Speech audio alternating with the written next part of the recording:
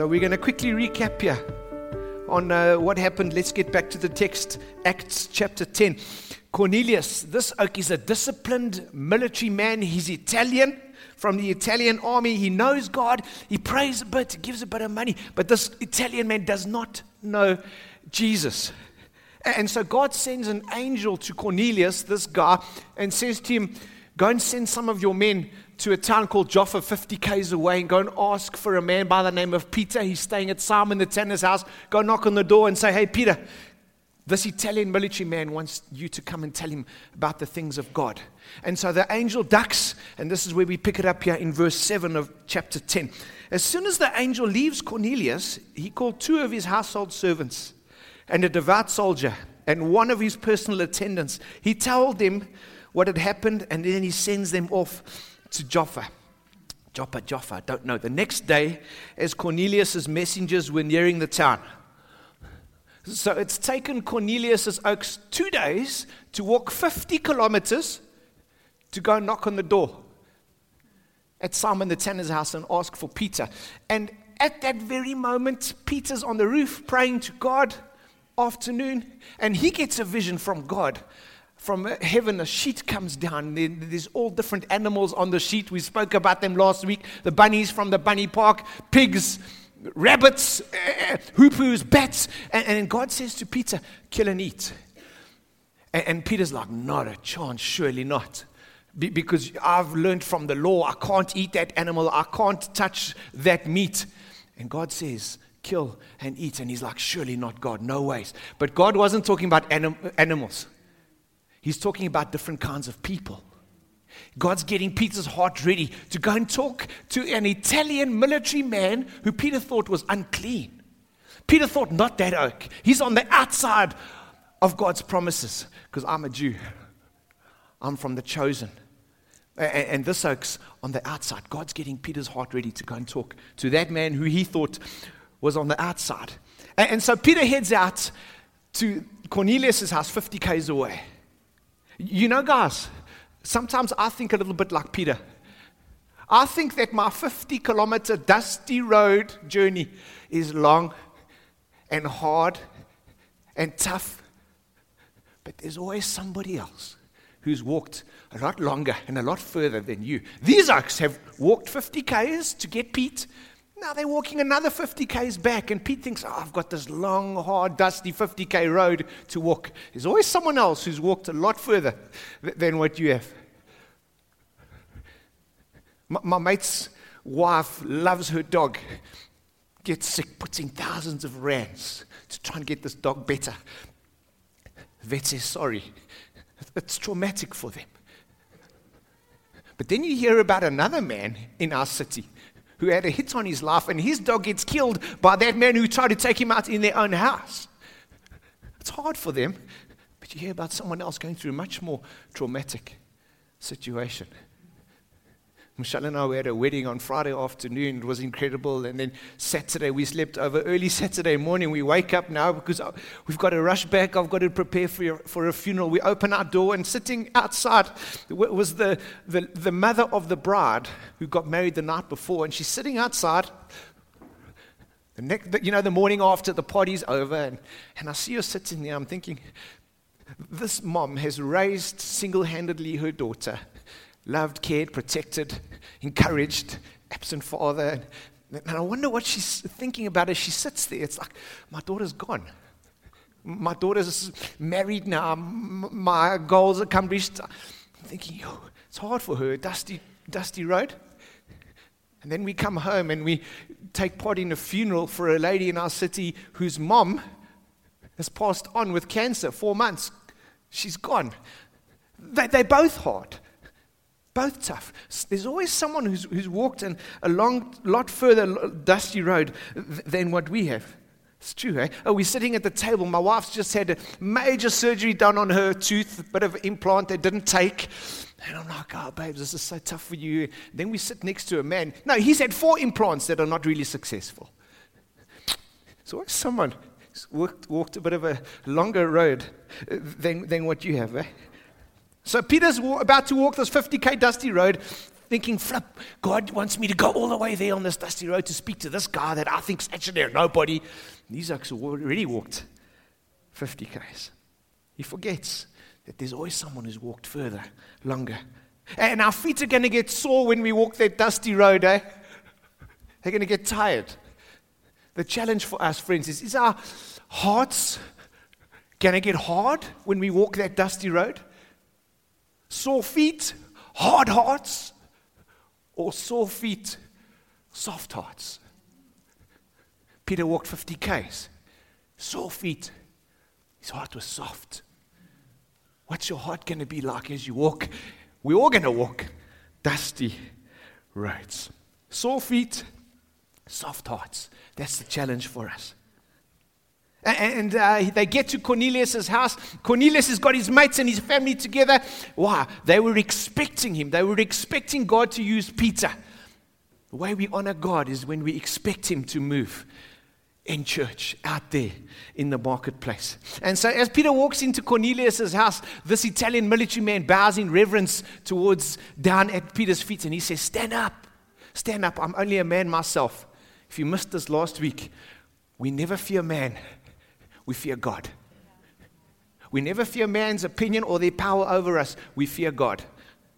Fear God, don't fear man. Amen? And then we see Peter start to preach this sermon. We're going to pick it up here in verse 34. Okay, you with me? Morning, you with me? Nice to have you, but Peter says, I see very clearly that God shows no favoritism. I saw you this morning, Moni, you walked in, but I didn't greet you, and you think, oh, well, you are God's favorite. There's no favoritism. You, ma'am, sitting at the back, I met you this morning. I won't say your name. You came alone. You are God's favorite. We're sitting at the reception Friday night, party on, ladies dressed to the nines, look incredible. They're taking photos, their hair. They are trying desperately to be somebody's favorite. You are God's favorite. You don't have to do anything to get or win or try and win God's favor. He loves you just the way you are. Let's keep reading Peter's sermon. Jump to verse 35. God shows no favoritism, but accepts men from every nation who fear him, not an unhealthy fear of reverence, or you don't have to be scared of God, who fear him and do what is right. Say accepts. Accepts. Say it again, accepts. What's the opposite of accept? Oh, we got it. Benoni, you got it there, Gav. Number one problem in South Africa, rejection. People get rejected. Children get rejected. Women get rejected. Men get rejected. Fathers reject their families. Mothers reject their children. Think about that. You see, it's easy for a dad to reject their children because they impregnate and they move on and they impregnate and they move on. And it's easy for fathers to reject children. But for a mother to reject her children. Spoke to her mom this week. Had a bit of an absent relationship with her mom. Not really close. And she says, I'm going to do whatever it takes to make sure that doesn't happen with my young adult daughter. She doesn't want, you see, it's deep when a mother rejects her child. It's very deep. You know what the Bible says about mothers rejecting their children? It says in Isaiah 49, though your mother rejects you, God says, I will never reject you. I will not reject you. God accepts you. Do you believe that today? That God accepts you, that his favor rests upon you. You see, when we believe that, and we know that God accepts us, we come to church on a Sunday, and we've been rejected out there, say, God accepts me.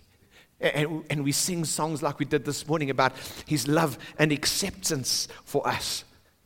And you declare that God accepts you. You speak that over your life. When you sit down after that message on the edge of your seat, God's presence comes, fills this place. You attract the presence of God when you believe that God accepts you. Let's read on. But accepts men from every nation who fear him and do what is right. You know the message God sent to the people of Israel, telling them the good news of peace through Jesus Christ, who is Lord of all. Say peace. That's an incredible verb to have in your life, peace, eh? When you go horizontal, Eskom load shedding last night in Benoni, and you put your head down on the pillow and you fall asleep, you got peace. Peace between you and God.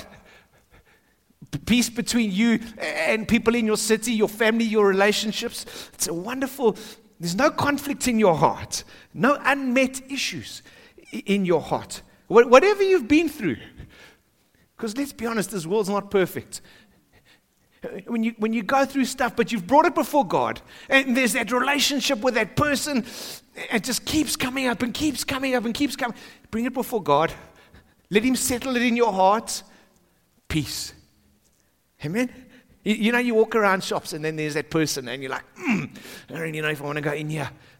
Settle it. Allow God to work in your heart. Is there anything in my heart, God, that I need to sort out between that person? God, I brought it before you. Peace. There was a man at church last week, Sunday.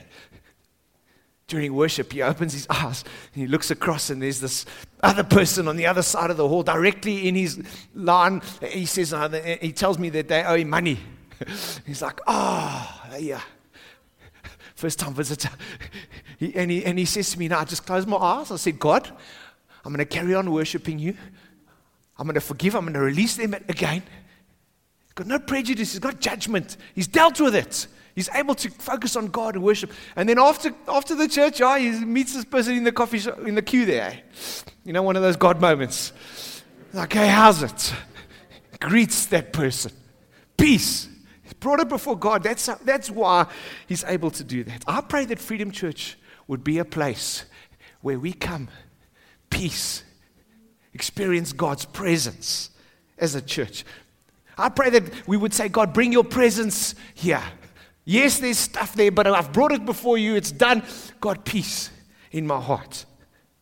We expect God to move in this place.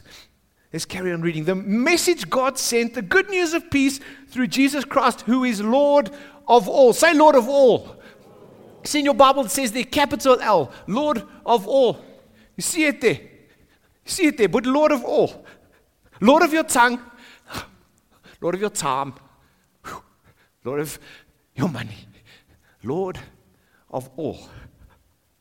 Lord of your relationships. Lord of your future.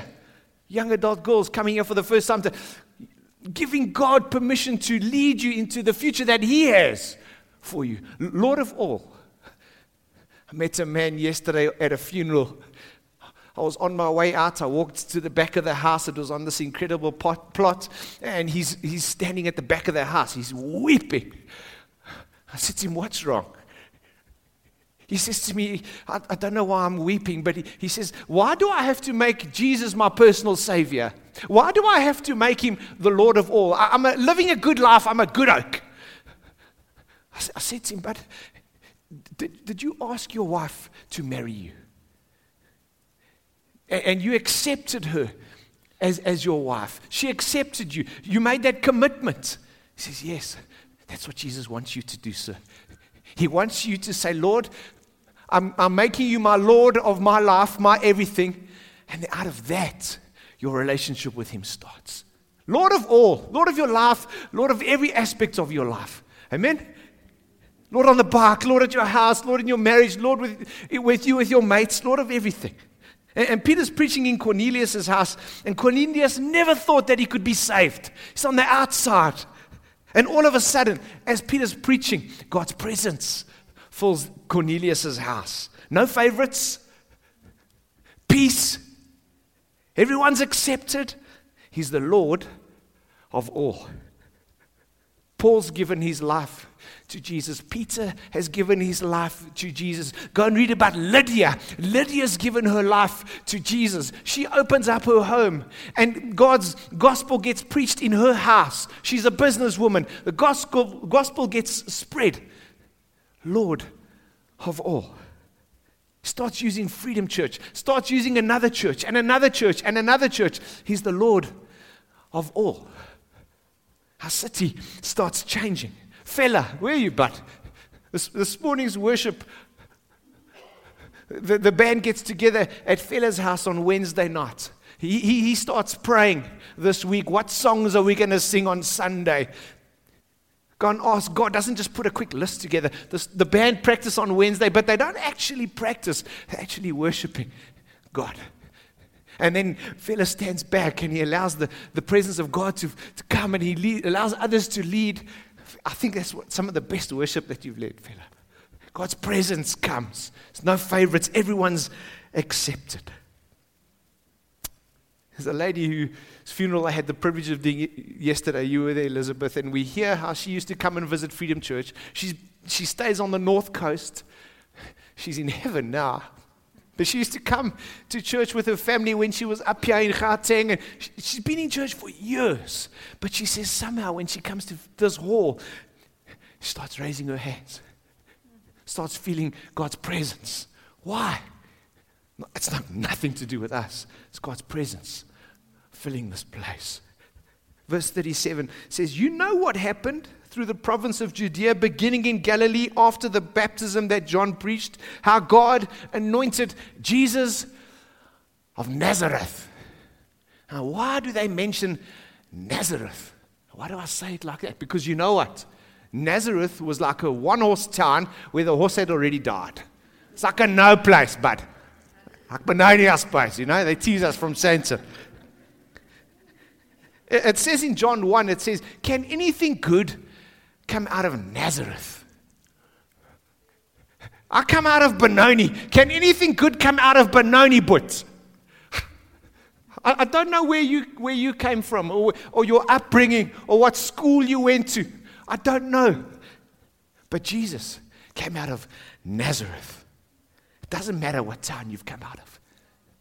It doesn't matter what school you went to. So it doesn't matter your upbringing, ma'am, or your situation at the moment. Whatever you have come from, God anoints us. And when His power comes upon us, His gospel moves forward. You must walk out of here today and say, as Jesus of Nazareth was anointed, so too am I anointed as I go out in the marketplace. Put your name in there. Write your name in there. Whether you're Saki from Springs, or Lydia from Lydenburg, or Dennis from Denotta, or Brian from Boksburg, and God's anointing comes upon you, your life starts to count. You start finding yourself living in the ways of God. Joe from Johannesburg. God anointed Jesus of Nazareth with the Holy Spirit and power. And oh, how He went around doing good and healing all who were under the power of the devil. Why did Jesus? Why was He able to do this? Because God was with Him. Say, God is with Him, but God is with Him. And if God is with Him, then God's with us.